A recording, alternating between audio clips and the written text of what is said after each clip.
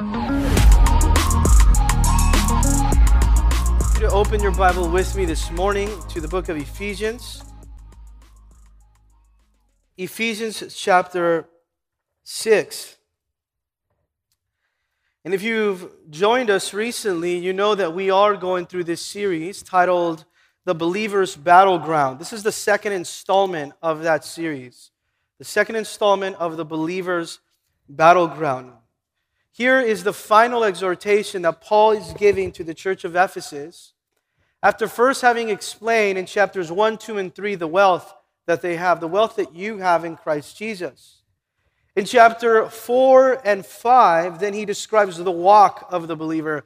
How are we to walk according to that wealth or that calling? And then finally, not only is it a wealth and a walk, but it's also warfare. We know that the Christian life is not a playground, it's a battleground.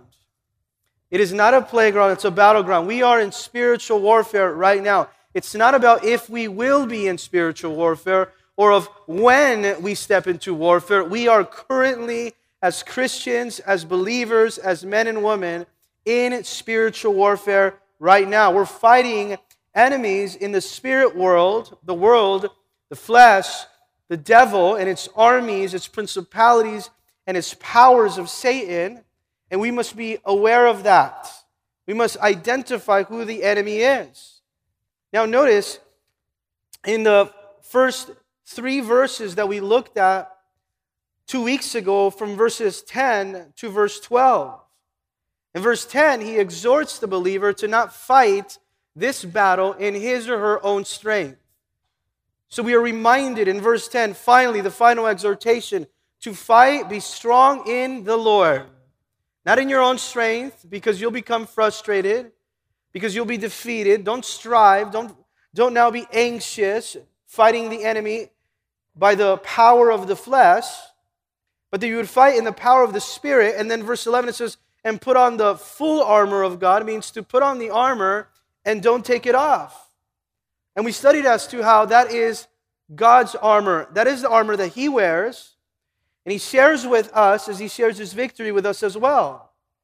But then also in verse 12, that we would know who the enemy is. Know the enemy, for we don't wrestle against flesh and blood. The fight, the battle, is not against your neighbor. It's not against your boss. It's not against another believer that you find yourself consistently at odds. We don't wrestle against flesh and blood, but against principalities, against powers and rulers of darkness in the spiritual host of wickedness in heavenly places. So what is it that he has told us so far? He has said, number 1, the enemy is Satan, the power to victory is God's, and the responsibility to put on the armor is yours. Now, I want you to remember this for the rest of your life, that this would be your mindset, that you would have another mindset than this one as a Christian. The enemy is Satan. The power to victory is God's. And the responsibility to put on the armor is yours. Because if you know this, if you memorize this, if you meditate on this, if you practice this, you will live a victorious Christian life. So we go from knowing the enemy now to understanding and knowing the equipment. Now that you know who your enemy is, it's important that you know how to use your equipment or what equipment is available so that when you're in battle, you're able to resist or fight back. Like a soldier that is standing in battle knowing how to use his or her rifle and has the vest and has the boots and has the helmet, like a law enforcement officer that wears the duty belt and understands what equipment and weapons he has available for him to defend himself, to protect himself, but also to fight. And notice this, the weapons of our warfare are not carnal. Paul tells the church of Corinth in 2 Corinthians 10, verse 4 and 5. For the weapons of our warfare, he says, they're not carnal. It's not your own strength. It's not your manipulation. It's not your now agenda. It's not your power. It's not your status. They're not carnal, but they're mighty in God. It's the power of God that pulls down strongholds. A stronghold in someone's life, a stronghold in society, a stronghold that we're facing right now because the enemy wants to see us fall. Casting down arguments, And every high thing that exalts itself against the knowledge of God, bringing every thought captive into the obedience of Christ. What does it mean? That the weapons, the equipment that we use in warfare is spiritual. Would you write that down? Remember that? It is spiritual weapons. Do not make the mistake of fighting spiritual warfare in the flesh, in your own strength. Why? The Christian, you right now, believer, brother, sister, friend, understand that as a Christian, you are in unending conflict. This is the normal battle for the believer. It's unending. And it's not going to be easy. Sometimes we think, well, I gave my life to Christ. Now everything's going to be better. And then you find out quickly that you've become a target of the enemy and things become harder. And then you said, well, I'm going to start serving the Lord. And then they became worse.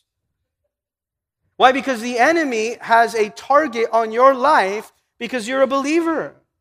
So don't try to fight spiritual warfare in your own power. Use His power. The whole armor of God, as we will look at it, is a mandatory tool. It's not optional. It's not a suggestion. It's not a recommendation. Here it's a command for the soldier. It's mandatory because the enemy wants to do everything possible, know this, to make you fall.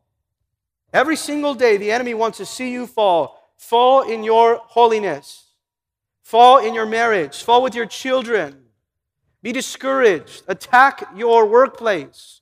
Attack the ministry. Attack your mind with discouragement, with depression, with anxiety. The enemy is always after the believer. So today we've titled the message, Resisting the Enemy. Would you write that down? Resisting the Enemy. That is the title of the message today. We pray that we leave church stronger, standing more firm against the enemy than the way that we came in, that we are fully resisting the attacks of the enemy, that we are. And we're going to learn how to do that two ways. Number one, standing your ground, and number two, standing with truth. How do you resist the enemy? Standing your ground, and then standing with truth. Would you stand with me for the reading of God's Word this morning? As we read there from Ephesians chapter 6, beginning in verse 13, I'll read the odd verses, and you read the even verses out loud together. It would say this, Ephesians 6:13, therefore, take up the whole armor of God, that you may be able to withstand in the evil day, and having done all, to stand.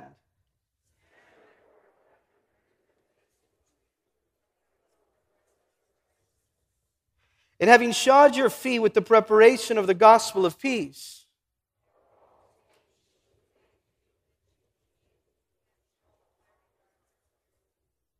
And take the helmet of salvation and the sword of the Spirit, which is the word of God.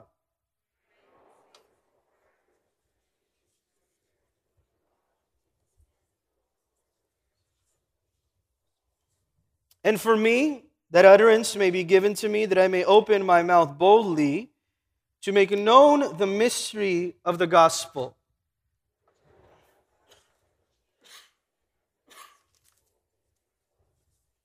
Let's go ahead and pray. Lord Heavenly Father, we pray for this, that we would speak boldly, that we would stand our ground, that we would stand with truth. We ask, Lord, that today we would not leave defeated, but that we would leave victorious. That the enemy would not have any ground in our life, any space, any power. Lord, encourage us. Give us your power. Give us your spirit against warfare. Let us know how to deal, how to fight back, how to resist the enemy in Jesus' name. And together we would say, amen. You may be seated. It begins here in verse 13 and verse 14. We're going to look at these two verses and focus in on these verses this morning. Stand your ground. Now I want you to know something today. The enemy only has as much power in your life as that which you give him. The enemy has only as much power in your life as that of which you give him. So here in verse 13, he begins with giving us an exhortation to stand your ground. This is our proper response. This is now wearing the whole armor of God. This is why he says in verse 13, therefore take up the whole armor of God. Therefore, or in light of spiritual warfare. Because we're in spiritual warfare, because we've identified now that the enemy is the devil and he has organized different armies of spiritual powers and principalities that are involved in the warfare, Paul again emphasizes one more time the necessity of the Christian appropriating the armor of God in obedience to take it up and put it on. What is it that you are to do today as a Christian? In obedience, take up the armor and then put it on. Put on the armor of God. So he says, therefore, put on, take up, circle the word here, whole. The whole armor of God. Why does he say this? He says, put on every piece of God's armor. Don't select, don't choose which piece you want to wear and the pieces that you do not want to wear. You need every single piece. Don't omit any part of the armor. Every single piece is essential against the wiles, against the strategies of the devil. Now, the reason why this is so important is because Satan is always looking right now. He is looking at your life at any unguarded area that he can take advantage of. So he's looking at any area that is unguarded that he can take advantage of in their attack. So we should give no place to the devil as we put on the whole armor of God. In fact, Paul said that to the Ephesians already in Ephesians chapter 4, verse 27. He says, nor give place to the devil. Give him no room. Give him no room. The devil already has been conquered. In fact, the Lord conquered Satan already at the cross. And now he's given us everything that we need to fight in spiritual warfare. He's given us the armor. By faith and obedience, we need to accept it, take it up, and put it on. By prayer, by the word of God, by understanding now the equipment. Now notice, we have already won the war in Christ Jesus. The victory is final by the cross of Jesus Christ against the devil. The devil will never win against the Christian if we're submitted to Christ. We will not lose the war, but we are able to. It is possible, notice this, to lose battles along the way. The battle against temptation. The battle against sin, maybe. Maybe the battle against joy, the joy that today God has given you, or the battle against usefulness. Today the enemy is looking into your life, and he wants to steal your joy. He wants to take away the peace of your life. He wants to come and rip you off of your calling, of tempt you with the world, with the opportunities, with success, or with sin and the flesh. There's always a battle to fight in spiritual warfare. And we have to be ready every area of our lives. In fact, I love what Warren Wiersbe said. He said it best when he said this: if being a good soldier involves obedience, discipline, or sacrifice, then many Christians have never enlisted or have gone AWOL. Just think about that. If being a good soldier means obedience, discipline, and sacrifice, then many Christians have never enlisted or have gone missing. Today, are you enlisted? Are you fully enlisted in the battle that is at hand before you? There is a battle. And you have to put on the whole armor of God in order or two. Notice verse 13. That you may be able to withstand in the evil day. Why is it that we wear the armor of God? Why is this so important? Why is this final exhortation to the Ephesians? He says, so that you will be able, so that you would be enabled or empowered, that you would have God's power active in your life. How is God's power active in your life? When you rely on the Holy Spirit and when you put on the armor of God. God's power then becomes active in the life of the Christian. And that you would have power active, enabled, empowered to withstand now or resist the enemy. This is why he describes it this way. Withstand. What does it mean to withstand? It means to resist or stand against. You know, as a Christian, you're called to withstand. As a Christian, you're not called to hide against the enemy or to run or to be fearful or to be intimidated. No, God calls you. He has put you in spiritual warfare as a believer now, but He equips you with everything that you need for the battle. It's important for you to realize that, yes, God has called you to withstand the attacks of the enemy, but He has given you everything that you need to be able to stand against the wiles of the enemy. In James chapter 4, verse 7, James tells the church that are being persecuted by the enemy, by those that were coming against the Christian faith. And he says, therefore, submit to God. Resist the devil, and he will flee from you. So we put on the armor of God. We rely on the power of the Holy Spirit so that, notice, you can resist the enemy. Resist them in your mind. Resist them at school. Resist them at work. Resist them in your home, in your relationships. The enemy is always attacking, but here you're supposed to put on the full armor of God. You're called to resist the enemy, not to run away from the enemy. As we study every single article, every single item of the armor of God, you're going to notice one thing, that there is not an item for the back of the soldier. Why? Because you are never to give your back to the enemy. You're to face the enemy head on. You're to resist, withstand the enemy. Notice, when are you to do this? It says in verse 3, in the evil day. In the evil day. It's not about when it comes, when the evil day will come, or if it comes. The evil day is now.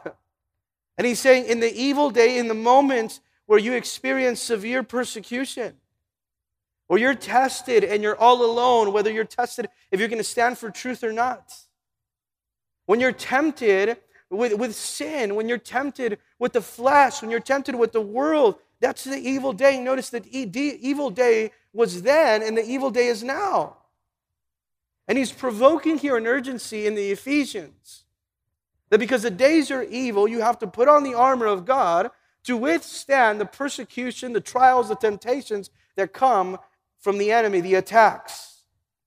In Ephesians 5, verse 16, he's already said it this way: redeem the time, make the most out of every opportunity because the days are evil. Understand, today is the evil day. You see it in society. That society wants to weaken the church, weaken the Christian. Make the Christian so vulnerable to believe the deception and the lies that we would conform to the world. But no, today we're called to withstand, that Christians would stand up for truth. That we would stand for truth. There's too many Christians today that are sitting back when God's called you to stand. And maybe today you are here, you've come in and you find yourself casually following Jesus. I want you to know, casually following Jesus leads to casualties in your spiritual walk. So notice this, without the strength of God, without the protection of the armor of God, it's impossible to withstand. We need His power, we need His armor to stand against the attacks of our spiritual enemies. But how many of us know today, as Paul would say in Romans chapter 8, if God is for us, then who can be against us? Can we praise the Lord for that? He's for us. He's in us. He's given us the power. He's given us the equipment. And he closes this verse 13, saying this: in the evil day, having done all to stand. Circle all. The word all in the Greek still means all.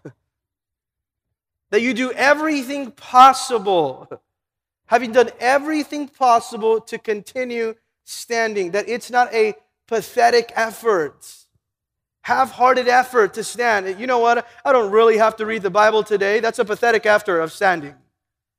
I don't really have to pray with other believers or spend time worshiping the Lord, or I don't have to go to church to be a Christian. I've never met one Christian that is living a victorious life without the fellowship of other believers. We need the church. We need one another. So do everything in your power to stand, that it would be now a Christian that is giving no ground to Satan. That you would become active, that you would become involved, that you would participate in the fight. Having done everything possible. Don't retreat from the enemy. Don't be casual. Don't be lazy about this fight. Don't be complacent. Well, I can just sit back. I don't have to do anything. What it means to be a Christian is to go to church, sit down, listen to a message, and then go home. No, don't be casual about your faith or complacent where you haven't grown in a long time, where you lack courage or comfortable, where you're not afraid. Notice here, this is what it means, that you're not afraid of confrontation. Do you want to know why a lot of people lose the battle? Because they're afraid of confrontation. They're afraid of calling the wrong when we should be fighting for the truth. And this is why he said, having done all to stand, that you're standing with convictions. Are you standing today with strong convictions, or are your convictions weak, that you tolerate anything? You know what happens when you have weak convictions? You begin to tolerate now what the world tells you to do. And you become a people pleaser, a pushover. We learned even 2 weeks ago, there are no weaklings in God's battalion army that will survive without the armor of God. So he's saying here, do everything possible. When you do everything possible, you're not afraid of what other people are going to say, what they're going to think. Maybe you're called to make a stand right now at school or in your family or with a loved one that doesn't know Christ. Do not be concerned what they're going to say if you make a stand for Christ. Because you want to now be approved by God, obey God, and please God. You know, the problem oftentimes is that as a believer, as a Christian, for some reason, we are looking to be accepted by the world. And that's not what we're called to do. We are called to walk in holiness, to stand in this battle. So he says in verse 13, notice, in the evil day, having done all to stand, you will remain standing. If you're too scared to make a stand, you will not remain standing. If you're afraid of what others will say, you will not remain standing. He says, after the battle, you will remain standing firm against the enemy without wavering or without falling. You see, this is the mentality that we need to have so that we would not be defeated, that we would be standing firm against sin, standing firm today against temptation, standing firm today against opposition. Did you know that the devil today wants to oppose you? He wants to oppose the calling of God in your life. And there's a calling today of God in your life because of the gifts that He has given you. God has given every single believer a calling and a mission. He's given every single believer a course to fulfill, and Satan will do everything in his power to stop it. God's called you to do something, you're going to receive, and you should expect opposition. And when the attacks come, when he tries to intimidate you, you know what you're called to do? To stand. To not be moved. That we would understand that we're doing the Lord's work, even against every type of hint of opposition from the devil and spiritual opposition and the attacks from the principalities and powers and rulers of darkness. You will be attacked. But he's saying here, don't be afraid. Do everything you can to remain standing. Don't retreat.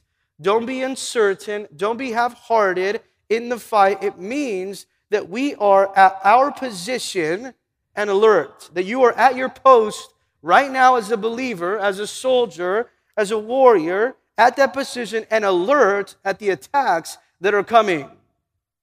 Notice that you are vigilant. So verse 13, you know what it describes? It's a picture here of a confident warrior with his feet on the ground, planted, fighting back effectively.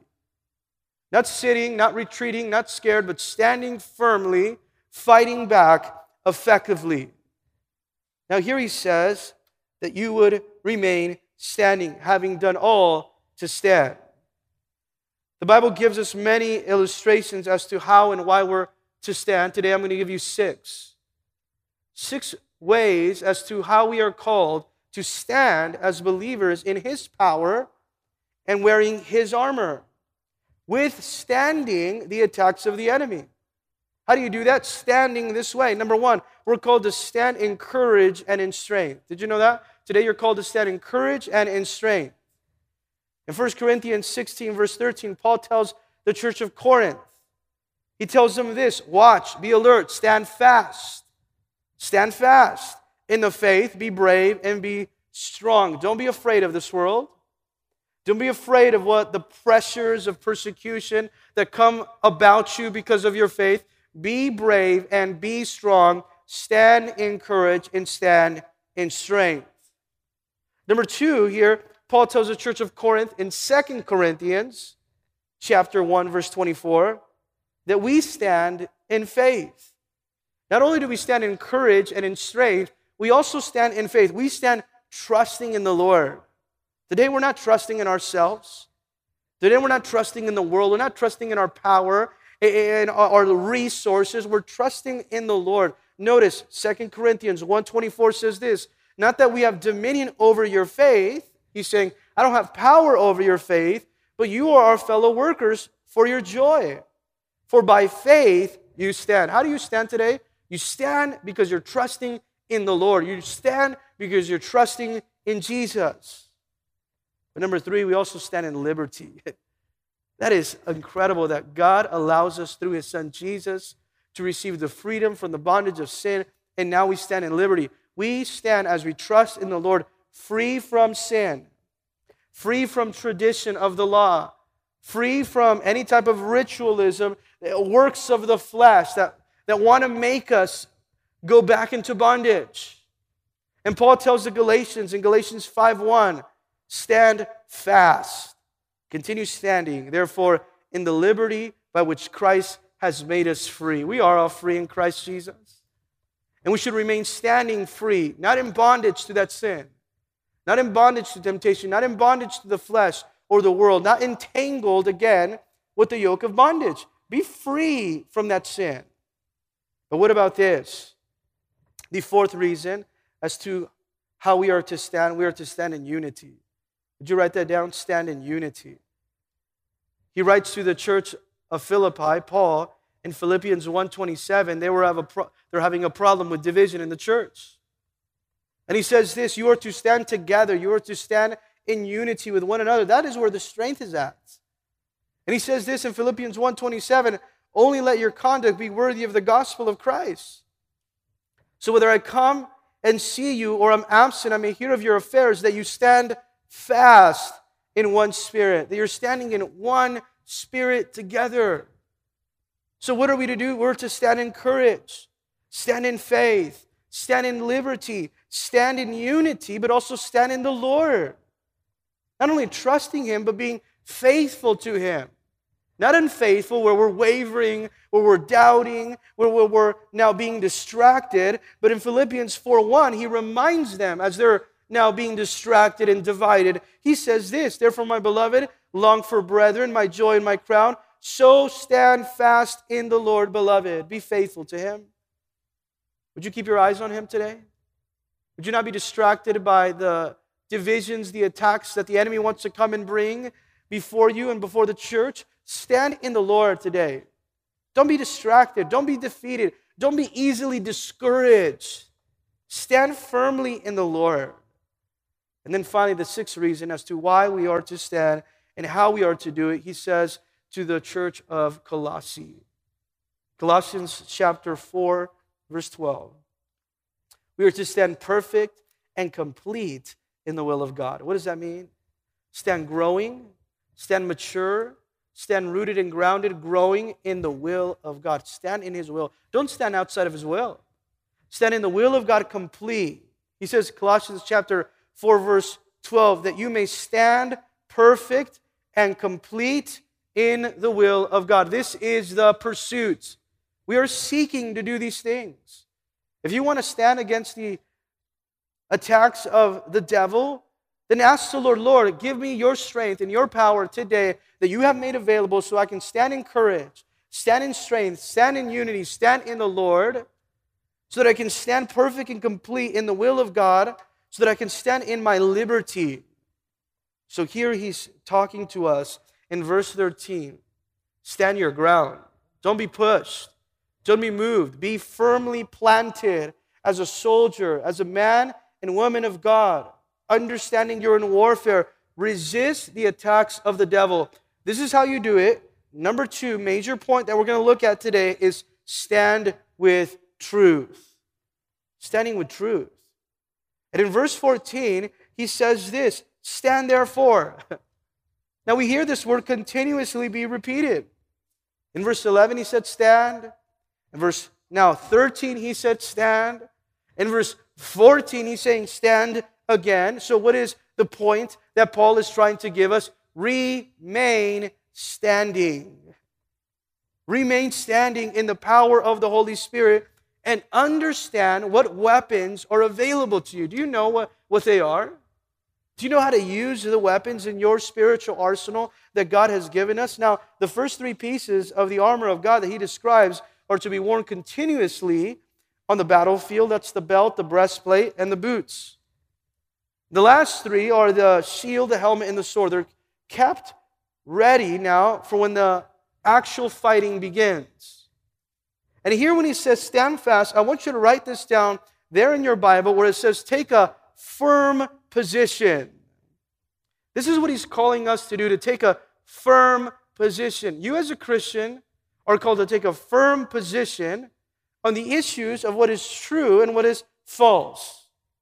That you would take a firm position against the world. Did you know that the world today wants to water down the truth? That he wants to weaken the truth, weaken the spines of the Christians so that they would not stand for what is right, what is moral. Take a firm position on it. Don't be neutral. You cannot be neutral as a believer. You have to choose the side of truth if you're walking with the Lord. He's saying here, take a firm stand or position in the battle against Satan and the spiritual attacks. Why? Because the world wants to come in and manipulate you. The world wants to come in and move you and conform you and discourage you and now get you into bondage. Society desires to do that using the principalities and powers and rulers of darkness and wickedness of the devil. So what are we to do as parents, as men, as women, as students, maybe fathers and mothers? Take a firm position. Have strong convictions. Don't allow someone to dictate how you are walking with Christ. Keep yourself accountable to the highest level. You know what that is? The Word of God. Keep yourself accountable to the highest level. That's the Word of God. And he begins here with the first article, with the first instrument of the armor of God. It's the preparation of truth. And he says it here, stand therefore having girded your waist with truth. Today we look at that piece of the armor. It's the belt of truth. Paul was looking at that Roman soldier in whom he was chained with. He was looking at the Roman soldier put on his armor there in the prison cell and in society. And he compared now the Roman soldier's uniform with the Christian life. Now, what was the belt used for in that soldier? The belt was used to hold the armor in its place. The belt was used to hold the armor together. But what would happen was that the Roman soldiers would first have a tunic underneath. And before they put the armor on, they had a long tunic down to their ankles. And when they were not fighting, they would take off their armor and just walk in the tunic. But what happens is that they would put on this, gird their waist, they put on this belt to tie up the loose ends of that tunic and give them the freedom and the movement when they were ready to put on the armor so that they can fight. So they would be ready to fight without any hindrances or without any danger. They would have freedom of movement. Now just imagine going out to fight and having to fight and pull out your sword, and then it gets now entangled in your tunic or your shield, or you're not able to walk or run or have the agile freedom. So here when he's saying gird your waist, he's saying tie up or bring up any loose ends. For the Christian today, this is what we're called to do. That before the armor is put on, the garments underneath, the garments inside. Notice, the garments inside are to be put together. This speaks of the inside. Now notice, the belt of truth is always placed for preparation to battle. The soldier is bringing in all the loose ends, preparing for battle, and the belt is all about readiness. Would you write that down today? The belt is all about readiness. So that means when you saw a Roman soldier put on his belt, that means he was about to fight. He put on his belt and his tunic. He was tying up those loose ends. He wanted no hindrances to keep him away when he put that armor on and he was about to face the enemy. You are about to fight the enemy. So tie up any loose ends. Notice, it's about readiness. It's about now the preparation, but it's also about the protection. Because it protected that lower part of the body, those vital organs of life-creating force. It was a preparation. It was a protection. This belt of truth is vital. Now, do you remember that Jesus spoke of girding your waist as well? In Luke chapter 12, verse 35, he told the people this. He says, let your waist be girded and your lamps be burning. What does he mean by that? Let your waist be girded. He's saying, be ready. You don't know when the Son of Man is coming. When you gird your waist, when you put that belt on, it speaks of readiness. But it also speaks of protection. Protection. Peter would tell this to the church that was becoming persecuted in 1 Peter chapter 1, verse 13. You know what he said? Therefore, gird up the loins of your mind. Gird up, put that belt on the reproductive power of your mind. Bring in all the loose ends in your life. Be ready and protect your mind. Be sober. Rest your hope fully on the grace that is to be brought to you at the revelation of Jesus Christ. We are to be ready. We are to be protected by bringing in any loose ends from within so that we can face the enemy the right way. Now, I want you to notice something as you look at every part of the armor, that He is the armor. Jesus is the armor. Every part of the armor where it says truth, or the breastplate of righteousness, or the helmet of salvation, it describes the attributes of God. It's who He is. He is the truth. He is righteousness. He is salvation. He is peace. He is the sword. So here as we see it, we see Jesus said in John 14:6, I am the way, the truth, and the life. No one comes to the Father except through me. He is that truth that we have to stand in and walk in. So he says, put on, gird your waist with the belt of truth. Now let's look at the belt of truth here. The belt of truth produces these three things in your life that we want to look at and study today. It gives you, number one, a life of integrity, the belt of truth.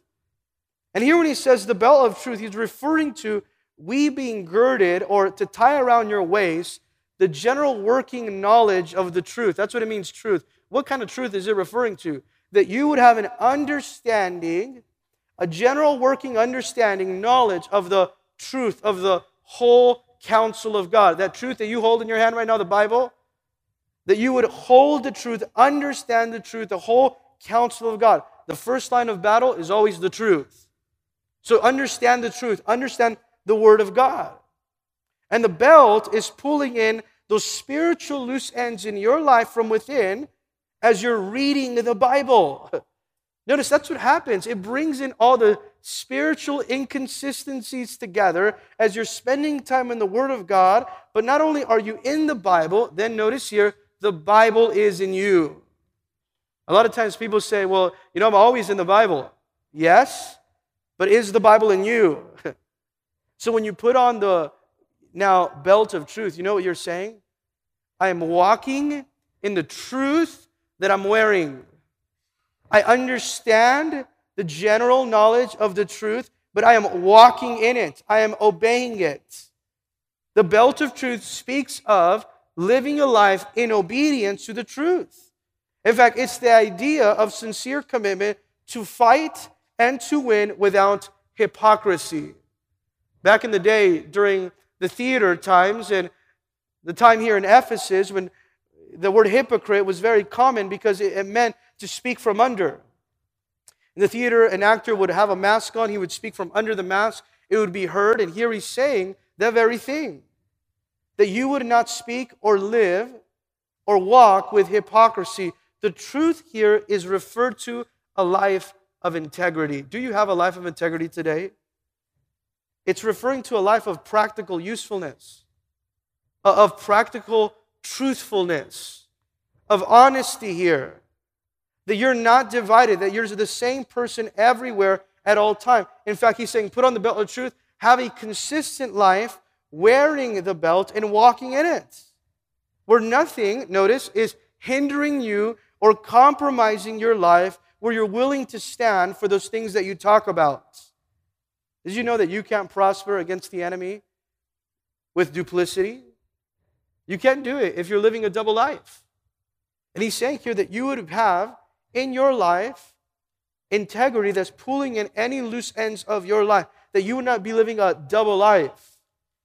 It's been said before that the only thing worse than lying to others is lying to yourself. So notice why the belt of truth is so important. It's the integrating force of the believer now. If you're going to live a Christian life. Why? Because a man and a woman that has a clear conscience, that it is walking in integrity. You know what you can do now? When you have a clear conscience and you're walking in integrity, you can face the enemy without fear. The reason why oftentimes we run from the enemy is because we don't have integrity. Why we can't stand up boldly is because there's a lack of truthfulness in our lives. And the belt also held the sword. So what does this tell us? That before we can use the sword, before we can practice the truth, we can't use the truth, and thus we're practicing it. How many Christians, even ourselves, oftentimes we want to use that sword in the armor of God, which is the Bible, to attack the enemy. But we ourselves are not living that truth that we try to use. So he's saying what? Use the truth, live in the truth, practice the truth. This is now the belt of truth that speaks of readiness that gives you confidence. Today you want confidence? Then live in the truth, live in integrity. A readiness that leads to confidence, that leads to usefulness. Many people say, you know what? Well, I want God to use my life. You want to be used? Then make yourself usable. By walking in the truth. Think about David for over a year, King David. He lied about his sin with Bathsheba, and nothing went right during that time. In Psalms chapter 34, Psalms chapter 51, tell us of that price that had to be paid. Because of his sin, because of his disobedience, adultery and murder, everything in your life falls apart when you're not walking in truth. Everything falls apart. When you become tolerant, when you allow hypocrisy in your life.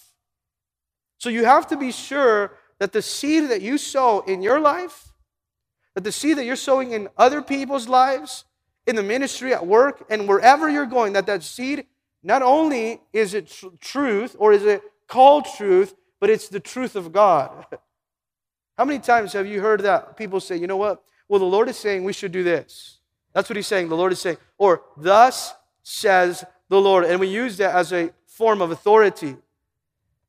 But notice, we're not communicating his truth sometimes. We're communicating our opinions. We're misrepresenting the truth. We're not being truthful because we want to get our own agenda. Be careful that you don't do that. That you don't change or try to water down the truth, misrepresent the truth to steer and manipulate your own agenda.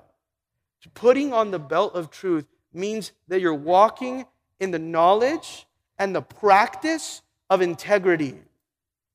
And the knowledge and the practice of integrity. Now, number two, the reason why we have to wear the belt of truth was to defeat the enemy. Why? Because the enemy is a liar, right? And the enemy knows that he can deceive the believer who is weak and doesn't have a good understanding of the truth, that is not walking in it. Satan is a liar. But the believer whose life is controlled by truth, who has truth from the inside out, notice what happens. He will defeat Satan. You want to learn how to stand strong against the enemy, how to withstand the enemy? Then have truth from the inside out. Have truth from the inside out. That's the first step to withstanding. To standing is to put on truth, because the devil is the father of lies and deception is his business. That's what he wants to do, deceive and to manipulate. He wants to sow error and sugarcoat the truth in your life. He wants to manipulate and deceive you now to think otherwise. That's what we have to before God today, before you leave today, that you know that you are walking in the truth, the whole truth before God, and nothing but the truth. It's not emotion. It's not striving. It's not your own power. It's that you say, I have an understanding of the truth of God's word, and I'm walking in it. It's in me now. You can talk about faith, you can pray as much as you want, but a person who's not wearing the belt of truth, who is not living a life of integrity, will be defeated by Satan every single time. What does the Bible tell us? Jesus said in John 8:34, and you shall know the truth, and everyone says out loud together, and the truth shall set you free. That's what the truth does as you're walking in it. To live a life of integrity, to defeat the enemy, but also, finally, number 3, to discern his attacks. To discern his attacks. You want to be able to discern the attacks of the enemy to overcome discouragement today. Maybe today there's discouragement in your life. That's how he's attacking you. The enemy always knows how to attack the weakest area of your life. And if it's your mind, he'll attack there. If it's your emotions, he'll attack there. If it's your heart that's not protected, he'll attack there. So notice, understand where the belt of truth so that you can discern his attacks and overcome discouragement, overcome deception, overcome distractions so that you're not easily defeated. How many Christians today you know of that are not wearing the belt of truth? That maybe know of the Bible, but they don't wear the truth. They don't live in it. They don't walk in it. It's not obedient. There's no integrity in their lives. So they're constantly falling and being defeated in the battle. It was Thomas Manton that said this. A Bible scholar said, leave not off reading the Bible till you find your heart warmed. Don't stop reading the Bible till you find your heart warmed, he says. Let it not only inform you, but let it inflame you. That you would be on fire with the Word of God. No, wear the belt of truth. Let it inflame you. What did Jesus do in those 40 days in the desert? And the enemy came and attacked one time, again, and again, 4 times. Each time Jesus responded, it is written. He had an understanding of the truth and he was walking in obedience. Having the belt of truth, notice what it does, involves you today having a high view of this book here, of Scripture, that you have a high view of the Bible, that you hold yourself accountable to what this says. Not to what people think, not what the world wants you to do, not what your spouse is saying, but what the Bible says. That you believe in every single word of the Bible, and you hold yourself accountable to the standard of the Word of God. I want you to know something as you read the Bible, even today, as we're reading Scripture, that His Word is always on time. Write that down. Memorize that. Remember that. His Word is always on time. And if you don't have truth in your life, the only thing you'll have is corruption. If you don't have truth, the only thing that you will have is corruption. Notice this. A high view of the Bible is knowing this, that it serves as the ultimate authority in your life, and that you are to submit to it and to walk in it because, number one, it's inspired by the Holy Spirit. It's not your opinion, it's what the Holy Spirit says. In 2 Peter chapter 1, verse 20, he gives an encouragement to the believers. He says, knowing that no prophecy of Scripture is of any private interpretation. God has given us all the Bible that we would understand and have a revelation of His will for our lives. For prophecy never came by the will of man, but the holy men of God spoke as they were moved by the Holy Spirit. This book right here, the Bible, was written, inspired by the Holy Spirit. All Scripture, Paul tells Timothy, is given by the inspiration of God. It is inspired, it is God-breathed, so that we can now read it, partake of it, take it serious, and walk in it, the Word of God. It is inspired. Have a high view of it. This is God speaking to you. In fact, when you open the Bible, just think about this. These are God's breath, literally speaking to you right now. But it's also inerrant. What does it mean that it is inerrant? That means it's pure. It's not defiled. It's not corrupted by anything. It's not tampered by man. It's by the Holy Spirit. In fact, Proverbs 30, verse 5, Solomon said this, every word of God is pure. Every single word that you read in the Bible, it is pure. You can trust it. He is a shield. He's a protection of those who put their trust in Him. You can trust the Bible. When you trust man, you'll get hurt. When you trust God's Word, you'll be used. Would you trust His Word? It's inerrant, it's pure, but it's also infallible. What does that mean? That it is accurate. His Word is so accurate. Notice in Colossians chapter 3, verse 16, it says, let the word of Christ dwell richly in you in all wisdom, teaching, admonishing one another. Let psalms, hymns, and spiritual songs be now singing in your hearts with grace to the Lord. Colossians 3:16. It's infallible. It's accurate. In fact, isn't this exactly what the Lord commanded Joshua as he was now succeeding Moses? And you know what Joshua was? He was a warrior. He was a captain. He was a commander of armies that fought series of battles to take the nation of Israel into the promised land. And notice what now the Lord reminds Joshua. He says this, Joshua, you're going to face many battles. And the only thing effective in your life is that you stick to the Word of God, that you now even tie the belt of truth, that you walk in the obedience to the Word of God, that you seek to master it until it masters you. Now think about that you seek to master the Bible today until it has mastered you.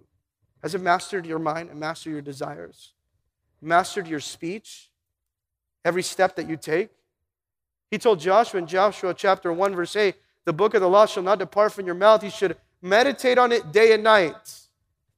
People ask me all the time, well, Pastor, should I read the Bible in the morning or at night? When's the best time to have my devotions? The Bible says day and night, so both. Meditate on it. It says throughout the day, in the morning, at night, as you're walking everywhere you go, that you may observe to do everything according to that's written in it. Then it will make your way prosperous and you will have good success. Have I not commanded you, be strong and courageous? Do not be afraid or dismayed. For the Lord your God is with you wherever you go. You want to be courageous? You want to be confident? You want to be obedient? Then observe His word and obey His word. Think about how many Christians have been walking with the Lord for many years, 20, some 30 years, have never read the whole Bible. I want to encourage you today, if you want to put a belt on truth, you want to step into obedience, integrity, then saturate yourself in the Bible every single day. And read it cover to cover. Get a plan where you read a couple chapters of the Old Testament, a couple chapters of the New Testament every single day. And within a span of a year, you've read the entire Bible. That is putting on the armor of God practically. That you're rooted and grounded in the truth. That you have an honest, obedient approach to the Word of God. You're not just expecting to come to church and the pastor's going to give me everything that I need. No, today, you have a responsibility in every single day of your life to dig deep, in depth, on your own to the truths of the Word of God. That is your responsibility. Paul tells Timothy that you would present yourself a workman rightly dividing the word of truth. That's what we're called to do. Did you know that? In fact, Paul was a tent maker. You know what he did? He built tents. He did it with the skins of animals. And when he's saying that, he's speaking in tent language. Rightly divide the word of truth. He's saying, I want you to cut now the word of God as you cut that skin of a tent. Cut it making a straight line. That we would be able to divide the word of truth that way. That you have a commitment to cutting it with a straight line. That you know how to handle the word of God. But what are we to do today, even as we come to a close this morning? If we are to wear the belt of truth, gird our waist with the belt of truth, notice what we are to do. Bring in any loose ends. Bring in any loose ends today. Loose ends of compromise, loose ends that are hindering you, loose ends that are not giving you the freedom to serve the Lord the way that you should serve Him. Any loose ends that are tripping you up always, that are causing you to compromise, that are causing you to have weak convictions so that you tolerate things that you should not. When you put on that belt, no longer are you hindered. When you start walking in obedience and holiness, no longer are you pleasing others. And in Hebrews chapter 12, Paul tells them, he says, therefore, because we're surrounded in so great cloud of witnesses, let us lay aside every weight and every sin, anything that trips you up, anything that slows you down, anything that's a sin, and let us run with endurance the race that is set before us. So maybe today you find yourself in a place where there are hindrances, where there are things in your life that do not belong, that you have to bring in all the loose ends. As you understand the counsel of God, the will of God for your life, and that you seek to practice it with honesty, with truthfulness, and with integrity. How can you do that? In the power of His might. Not in your own power, in the power of His might. You can live a life of integrity today in the power of His might. You can live a life of integrity as you give your life to Jesus Christ as your Lord and your Savior. And you say, I know in my own strength, I'm always going to be defeated. I know my sin separates me from God. What has brought me together is my understanding that Christ went to the cross to pay the price for my sins. And as I put my trust in Him, now I am forgiven by the blood of Jesus Christ, and I have the promise of eternal life. If you're here today and you say, today I want that promise, or today I want to stand in truth because I haven't been standing in truth. I have been letting a lot of loose ends get away. I haven't been standing in integrity. I need His power to do this. If you're here today and you want to start to stand in truth, then I'm going to invite you to stand right now, right where you are. Would you stand right now, right there where you are? You're saying, today I need prayer in this area.